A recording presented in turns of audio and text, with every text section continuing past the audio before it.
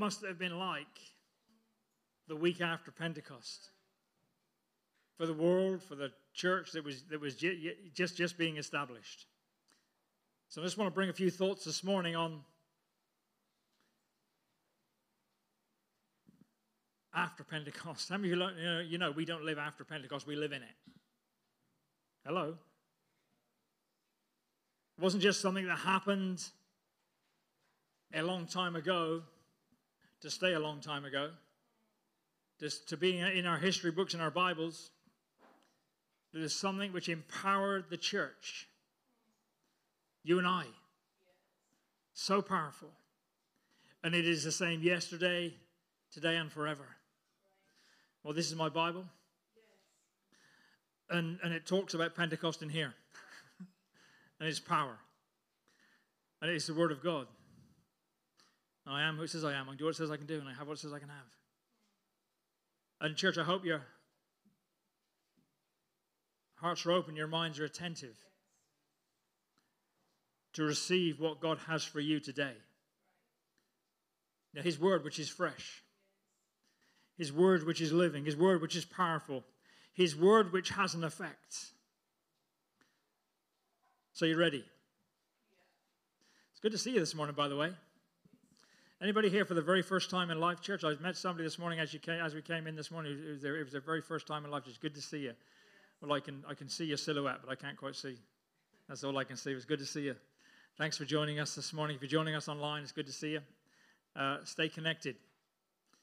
Don't just have us on as background entertainment. Yeah, we're talking to you this morning. We're with you. You're with us. So I want to just read a couple of passages of Scripture and bring something that happened before Pentecost to something that happened after Pentecost and just link them together. And I hope it'll be helpful to you. In Matthew chapter 16, remember Jesus is having this conversation with his close followers, his disciples, and he's asking them who they think he is and their relationship with him. I'll tell you, sometimes we need to ask ourselves who Jesus is to us. Because sometimes I find as Christians we can slip in and out of our understanding and of our revelation of who Jesus is. And you say, well, don't do that consciously, but sometimes through our actions, through our attitudes, through our opinions, through how we live our life, sometimes we forget we're saved. Remember when our girls were very young, we'd go meet somebody, meet some people maybe you've never met before, and we'd in the car before they got out of the car, and I don't know whether you say it to your children, we'd say, don't forget you're saved. When you get into this strange and different environment. So Matthew chapter 16 and verse 13, when Jesus came into the region of Caesarea Philippi, he asked his disciples, saying, who do men say that I am? Or I, the Son of Man, am?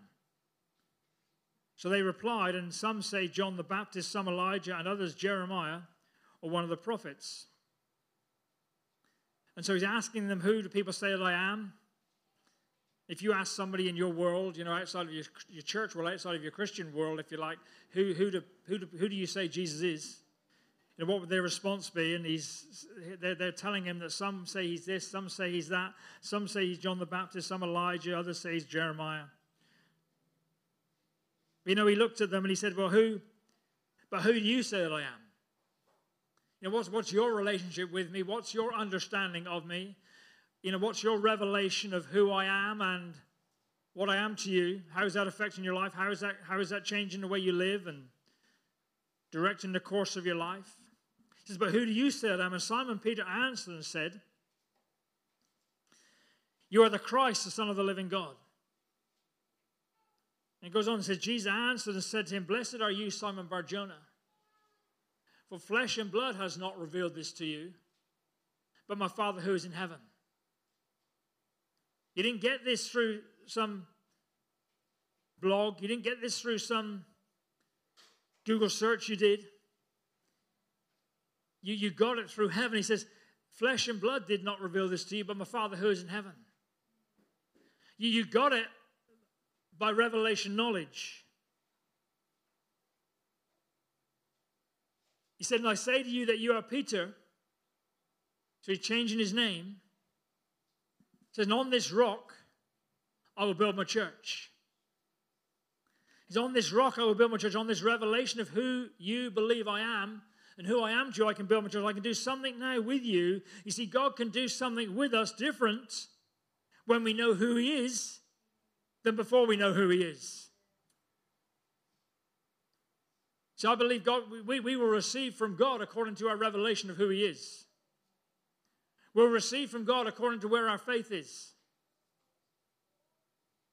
It says, flesh and blood did not reveal this to you, but my Father who is in heaven. And He said, I also say to you that you are Peter, and on this rock. And he lists some things in this conversation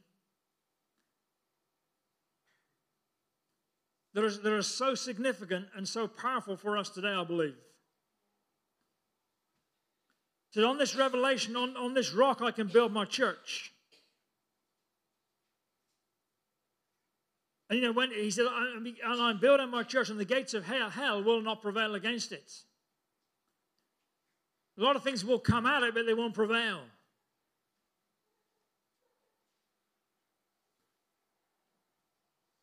So He built His church.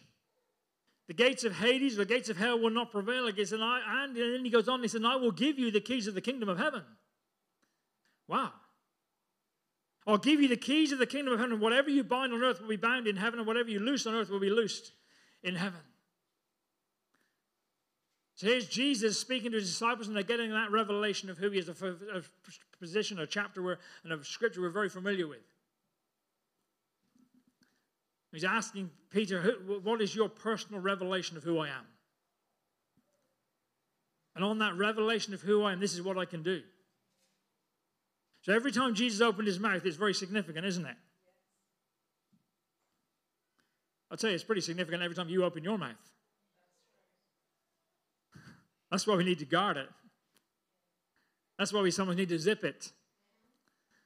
That's why sometimes we need to hold something and question, is this going to be life-giving or is this going to be life-destroying? And I'm sure we've all, well, you probably haven't, but I've certainly made a few mistakes where it was never, what I said wasn't a good thing to say. It would have been better unsaid. So what Jesus speaks is significant. He opens His mouth. He didn't waste His words. They were truth and they were life. They were powerful. His disciples said to Him once when, his question when people were leaving Him and going away from Him, walking other walks, and Jesus looks at them and said, well, are you going to leave too? And they said, no, we've got nowhere else to go because you have the words of eternal life. They recognized His words. They recognized the power of His words. They recognized what His words would do. His words would bring life. So Jesus never wasted His words. He didn't have a lot of idle talk. Never wasted His words, but His words were powerful.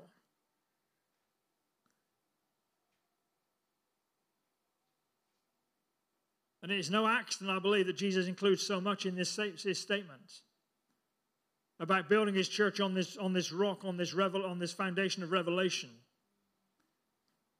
And that the gates of hell will not prevail against it. And that He would give the keys of the kingdom of heaven. So whatever you bind on earth will be bound in heaven. Whatever you loose on earth will be loosed in heaven. And Jesus saying to Peter, as he was to be who he was to become, he was still Simon at that point, he said, I'm changing your name. He said, I am the builder of my church. He doesn't say, I am going to build an organization. I'm not going to build an online church. I'm building the church. And on this foundation, on this, I can build my church. With that revelation, I can build my church. And of course, then he adds to it and he says, the gates of hell will not prevail against it. All because Peter has an understanding of who Jesus is. And he adds to it again and says, I will give you the ability, if you like, to unlock the power of heaven. How many of you believe the power of heaven is so powerful? All the power of heaven is available to each and every one of us. So powerful. And in this statement, he's saying to Peter and those around him, I'm giving you keys to unlock the power of heaven. How many of you find situations in your life where you need to see the power of heaven unlocked over your life? And we talk about living under an open heaven. We talk about positioning ourselves where God can do the things in our lives that we need to see change and take place. We've been singing about mountains being moved and the powerful power of God in our lives. It is available to us, church. Hello? It is available to the body of Christ. The power of heaven. And Jesus saying to Peter, on this rock of revelation I can build my church. Then he leaves. He leaves. He gets crucified. He dies, and by the power of heaven, he is raised to life again. And that same power which raised Jesus Christ from the dead is available to each and every one of us. I'd say we need to be positioning ourselves and finding ourselves in the place where we are recipients of the power of heaven in our lives.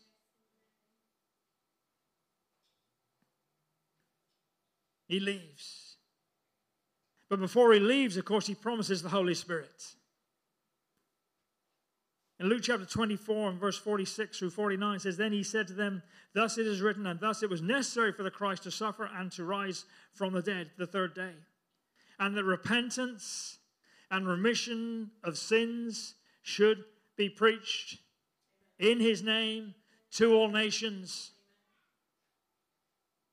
Should be preached. Remission of sins, repentance, turning away to all nations. That's everybody, by the way. That's everyone. Not just selectively this group, not selectively that group, but everyone. It says, beginning in Jerusalem. It said, and you are witnesses of these things. Behold, I send the promise of my Father upon you. But tarry in the city of Jerusalem until you're so weak and so downtrodden and so you've nothing left in you. No, he says, until you are endued with power from on high. Until you're endued with power on high. And of course, we know that Pentecost came. The power of heaven touched that Pentecost came. That last week was the Sunday, if you like, that we would remember Pentecost Sunday. That day when the Holy Spirit came, when those early disciples, those 120 who had waited and waited and waited, who had stood on the promises of God, who'd waited in Jerusalem until they were endued with power from on high, and on that day the power of heaven came. And so, of course, Pentecost fulfilled a promise for a purpose. You know, the promises of God, the Bible says, in him are yes, and in him are amen to the glory of God. Promises are for a purpose. And the promise of the Holy Spirit, the promise of power which came from on high to the church was for a purpose. So we read in Acts, the beginning of Acts, we haven't got time to read it now, but it talks of when the day of Pentecost had fully come. They were all together in one place. And there came as a sound of mighty rushing wind. And the place where they were in was filled. The Bible says, and tongues of fire rest on each and every one of them. They all spoke with other tongues. And that empowering from heaven came and touched those 120 who have been waiting, who have been faithfully hanging in there to see the promises of God fulfilled in their lives. You know, I wonder if the 121st, who the last person to leave before the Holy Spirit came, I wonder how fed up they must have been. I should have just hung on one more day.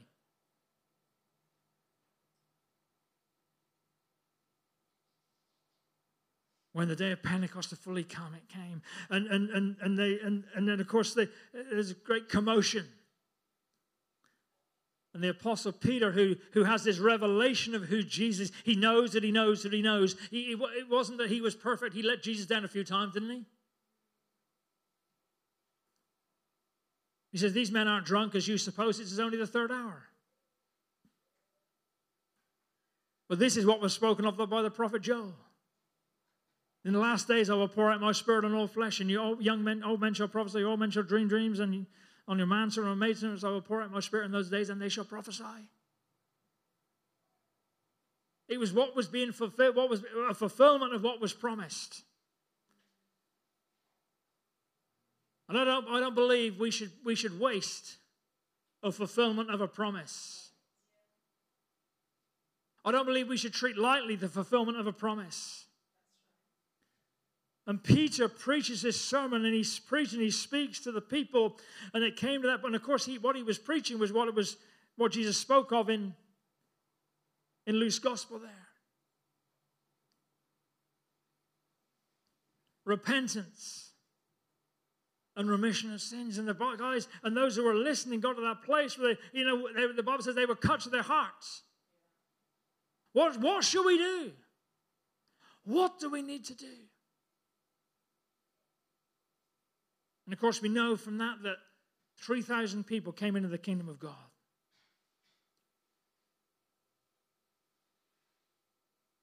When the day of Pentecost came. Remember that Jesus has said he would build his church. He would build his church. And he says, wait in Jerusalem until I send you and you receive power from on high. So you're never going to get church without Pentecost. They come together. The church is this phenomenal body of Christ with a purpose on earth that you and I have the privilege. And of course, with that great privilege comes a great responsibility, I believe. We're part of it. That which he promised, I will build my church. And the gates of hell will not prevail against it. And I'll give you the keys of the kingdom. I'll give you what it takes. I'll give you the ability. I'll give you what you need to unlock the power of heaven. And so the church is this. I sometimes think we struggle to get our natural minds around the church and its significance. This phenomenal body of Christ that has a purpose on the earth. And the Bible says that the manifold wisdom of God will be made known to principalities and powers, to the world, by the church. I tell you, to do that, the church needs to live in the power that it was given as a promise in these days in which we live, I believe. And I tell you, it's a privilege to be part of the body of Christ. It's a privilege to be part of the church of Jesus Christ, his body.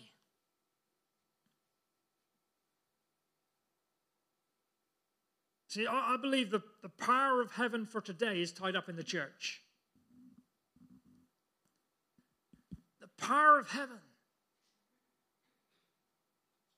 which the person walking through the streets, standing next to you in the checkout queue, standing at the other side of the filling station pump complaining about the price, needs to see the power of heaven. And the power of heaven gets released so many times through the church. Hallelujah. Ephesians 1, verse 22 and 23 says, and he put all things under his feet. And he gave him to be head over all things to the church, which is his body, the fullness of him who fills all in all. The church is so powerful. The church has such significance.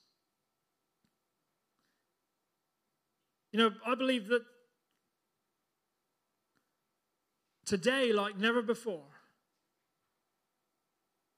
with some of the uncertainties we see in the natural world, the church of Jesus Christ needs to be strong. I believe it needs to be strong, and I believe it needs to be flexing its muscles.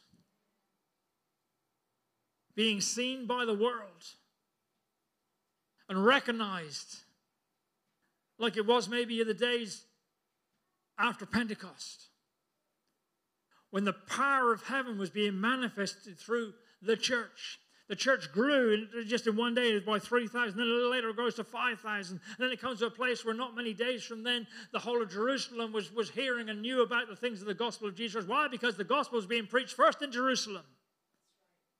Repentance and remission of sins. Not some watered down, easy, nice, pleasant, comfortable, squidgy, lovely gospel. The power of heaven. Yeah, I believe that like never before, in the days of uncertainty in which we're in, with so many things changing, so many things which we feel like are out of our control. Now, the world looks pretty different now than it did maybe 3 years ago. What will it look like in another 3 years? So we're living in days when I believe the church needs to be so strong, and yet it's under such attack. But thank God, Jesus said, I will build my church, and the gates of hell will not prevail against it. And I will give you the keys of the kingdom. Whatever you bind and whatever you loose, we bind and we loosed in heaven. We have this access to see the power of God manifest in our lives and manifest in the situations around our lives, in our lives. Right from the very small things to the big things. Let's be inclusive of where we believe we need to see the power of God working in our lives. Decisions we're having to make, the stuff that's going on with regard to everything that's going on around us. Yeah, the church is under such attack. Some of you feel like you have to be so careful and diplomatic just to preach the Bible. Well, you can't say this in church. You can't say this on a live stream. You can't say this. You can't say that. Do you think the Apostle Peter cared 2 hoots? Whatever 2 hoots is. Cared at all? Too much? About what? He was preaching the Bible. You preach repentance and remission of sins to all nations, starting right where you are. Sometimes I say we feel we have to be so careful and so diplomatic just to preach the Bible in a Christian country. Well, you can't say that. What about this group? What about that group? What about these thoughts? What about this and what about that? And yet sometimes, the Bible is just so plain and so clear. So for me, you feel like you have to be so careful.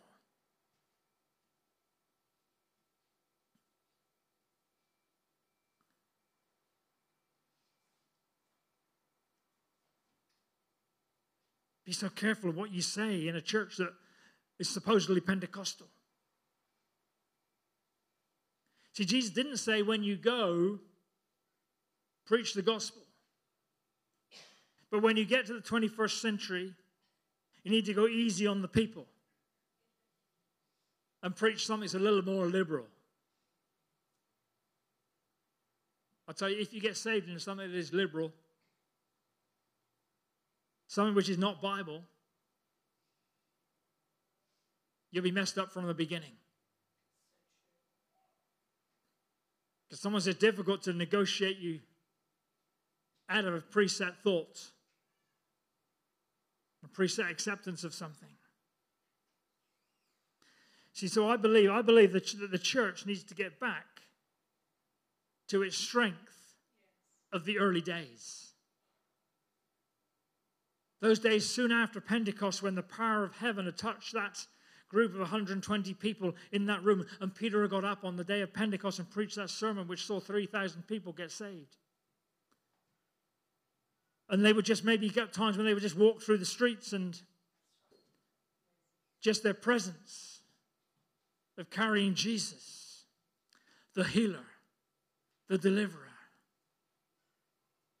the demon rebuker, would have effect on people's lives. What sort of effect does your life have on people? What sort of effect does your presence have on people? Sometimes they don't even filter their cuss words in front of you.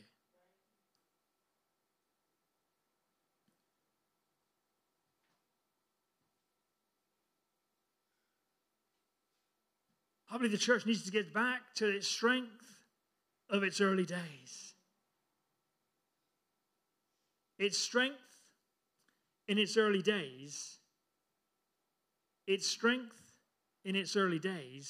was its power in its early days. So its strength came from its power. I don't believe they believe anything has changed. The strength of the body of Christ comes in its power. In Ephesians we read, now unto him who is able to do exceedingly and abundantly beyond what you can ever think or ask, according to the power which is working within you. The thing is, some of us have got power which is working within us, which isn't always the power of the Holy Ghost.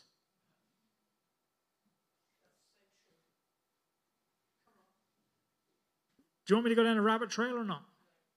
Probably best not. Now unto him who is able to do exceedingly and abundantly, far in excess or beyond what you can ever think or ask, according to the power which is working in you. I tell you, we need to be a people who have the power of God working on the inside of us. And when the power of God is working on the inside of us, now unto him who is able to do exceedingly and abundantly beyond what you can ever think or ask. And some of you got some pretty big thinkings and some pretty big askings.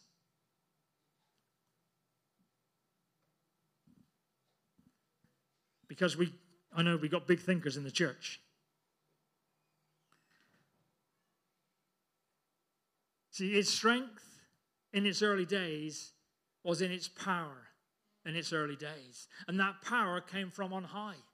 Didn't come from their education. Didn't come from their physical strength.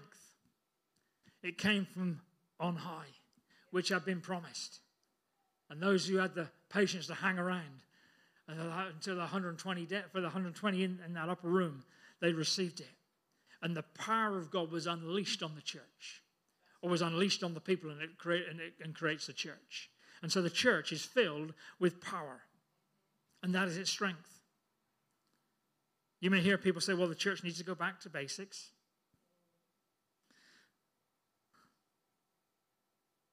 No, you just want to go back to something which suits your preferences and your opinions.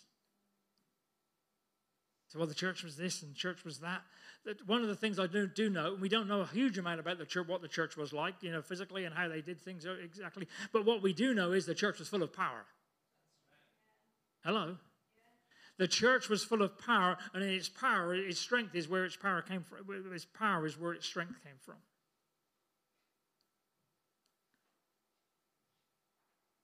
See, that the church, the early church lived and was sustained. It lived and it was sustained by what was promised. Power from on high. You see, Jesus at one point says, you shall receive power and you shall be my witnesses. Peter couldn't have preached that sermon without the power of God in his life. He couldn't have preached that before Pentecost. Church, we live the same side of Pentecost as Peter lived when he preached that sermon. It says, you shall receive power and you shall be my witnesses. And so when Peter stands up, empowered by the Holy Spirit, having abandoned everything else, it already said to Jesus, where else should we go? What else should we do? We're not going to leave you. We're not going to leave you. We're not going to back off. We're not going to scale back our thoughts. We're not going to scale back our adrenaline rush. We're not going to scale back our excitement, our enthusiasm. We're not going to scale back our desire to serve and to be the people you've called us to be. We're going to step up. We got nowhere else to go. We have forsaken all to follow you. It's like we've cut our ties from our past. You know, we've cut the elastic on the bungee jump run. Nothing's going to pull us back. It's going to, you know, nothing. There's nothing there. We have cut our ties on our past. We have forsaken all to follow you. You have the words of eternal life. There's nowhere else to go. We got nothing to go back to. Too often we will get saved. We will raise a hand and pray a prayer, but we don't cut ties. I'm not saying just take sort of slice people out of your life.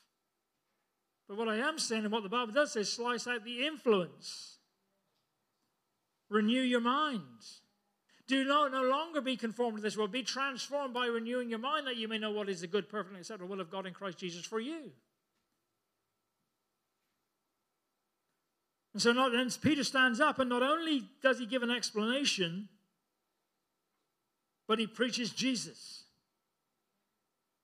He preaches Jesus. And when you preach Jesus under the power of the Holy Spirit, anything can happen. I tell you, we need to believe that. Because his name is powerful. His name is above every name. His name carries clout. Who do men say that I am? Well, who do you say that I am? Well, if you just see Jesus as a good person, a nice guy, a little bit radical,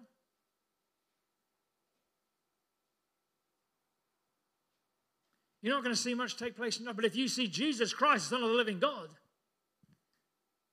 and you got it as revelation, when you got that as revelation, it changes how you think. It changes how you view life. Changes you.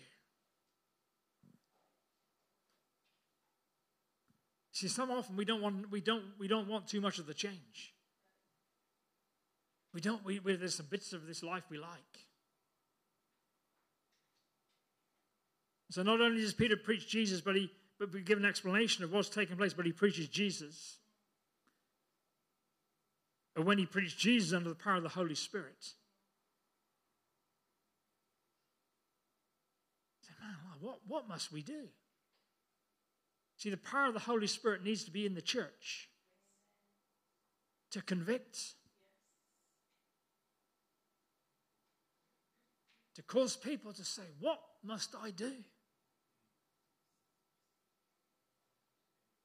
The power of the Holy Spirit causes people to become cut to their hearts. So if we take Pentecost, if we take Pentecost as just one Sunday and one event, but don't make it part of who we are, we're going to lose our power.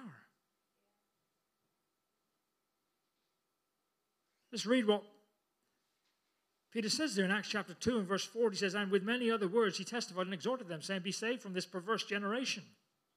Of course, we don't live in a perverse generation, do we? We live in a nice and acceptable and, godly generation. So those who gladly received his word were baptized, and that day about 3,000 souls were added to them.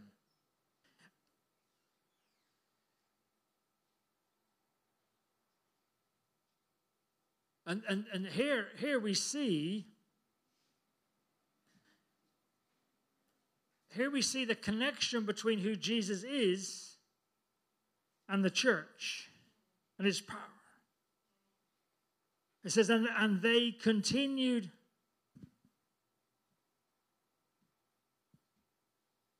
steadfastly in the apostles' doctrine and fellowship, in the breaking of bread, and in prayers. So here is something. See, they didn't just get saved. They didn't just have this encounter with God and go home and live this nice, comfortable, easy Christian life. Well, they've done that now. That's it. Then those who gladly received his word were baptized, and that day 3,000 souls were added to the church, or added to them. And they continued steadfastly in the apostles' doctrine. Some translations say, and they devoted themselves. They continued steadfastly in the apostles' doctrine and fellowship and in breaking of bread and in prayers. Then fear came upon every soul, and many wonders and signs were done through the apostles. Now all who believed were together, had all things in common, sold possessions and goods, and divided them among themselves as anyone needed. So continuing daily with one accord in the temple and breaking bread from house to house, they ate their food with gladness and simplicity of heart, praising God and having favor with all the people. And the Lord added to the church daily those who were being saved. That is the early church. So clearly, isn't that a blueprint for the church? Isn't that a blueprint for the church which has been empowered? See, their strength was in their power. This power which was released at Pentecost. And that same power, church, is being released today, continuing. The Bible says, be being filled with the Holy Spirit. It doesn't say be filled with the Holy Spirit and go back from the meeting and just forget about it. Take on that experience, have that feeling and all that stuff that comes with it, and forget about it. No, be being filled, be continually being filled. It says, do not be drunk with wine, which is in dissipation, but be being filled. Take on the Holy Spirit, which will intoxicate you, which will it'll take over your life.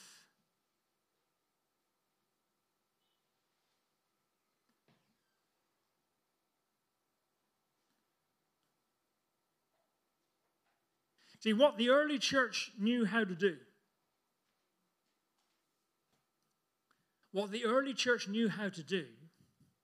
was to stay connected to his power. So simple. That is what the early church knew how to do, because they knew their strength was in the power. And so in order to maintain their strength, maintain their effectiveness, maintain that walking through the streets and people being healed just because they walk past them. To maintain that, remember that strength came from their power, the power that was released on the day of Pentecost and is still being released today. It is the same power which we received when you got filled with the Holy Spirit. It's the same power which is equipping you and empowering you to be who you are called to be. For the grace we saved through faith is not of works that anyone should boast. We are his workmanship, created in Christ Jesus for good works, which he prepared beforehand for us to walk in. And in his preparing them beforehand, he prepared which he promised the Holy Ghost to come and touch our lives and empower and to equip us. And so what the early church knew how to do was stay connected to the power. And too often, we disconnect so often.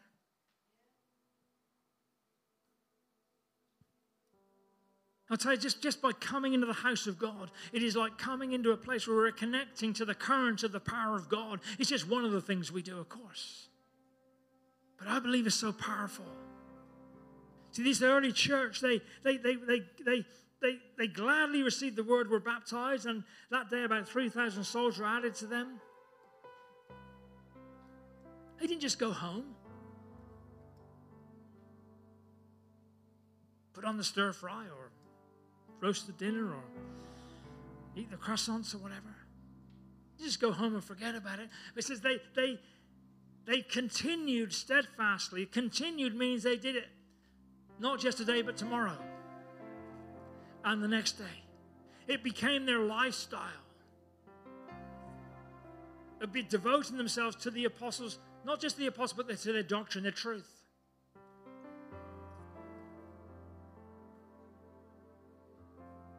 And fellowship. Fellowship isn't an old-fashioned word. Fellowship is a biblical word. It comes, I think, from the word called koinonia. Of coming together. Coming together.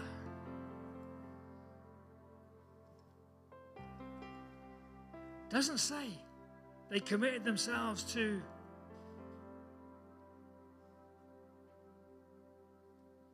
a YouTube video. They're good, or they can be. A blog. an online service meeting or whatever, or just studio setting.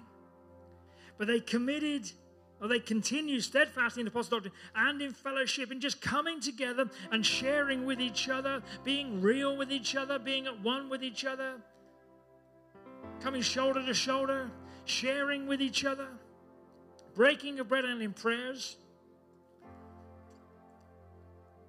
Then it says, then fear came upon every soul. Not a fear that we're just constantly afraid, but a fear of God.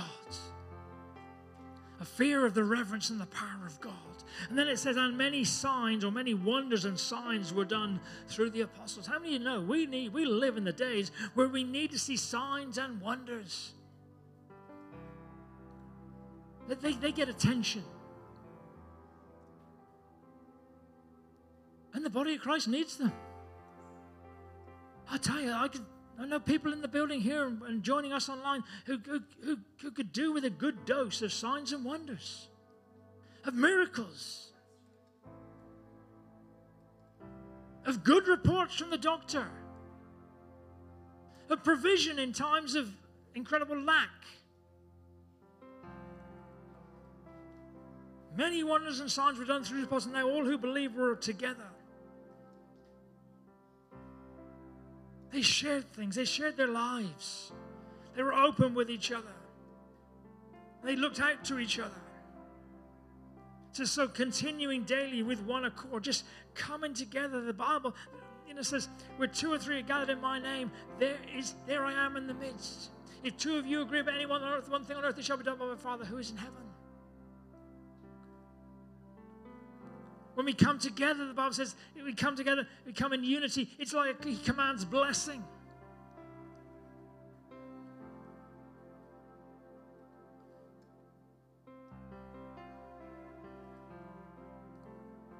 And breaking of bread from house to house. They ate their food with gladness and simplicity of heart, praising God and having favor with all the people. And the Lord added to the church, added to their number, daily those who are being saved. Why was that? Because the early church, in the days after Pentecost, recognized that their strength was in their power. Their strength came from their power. Let's stand on our feet this morning.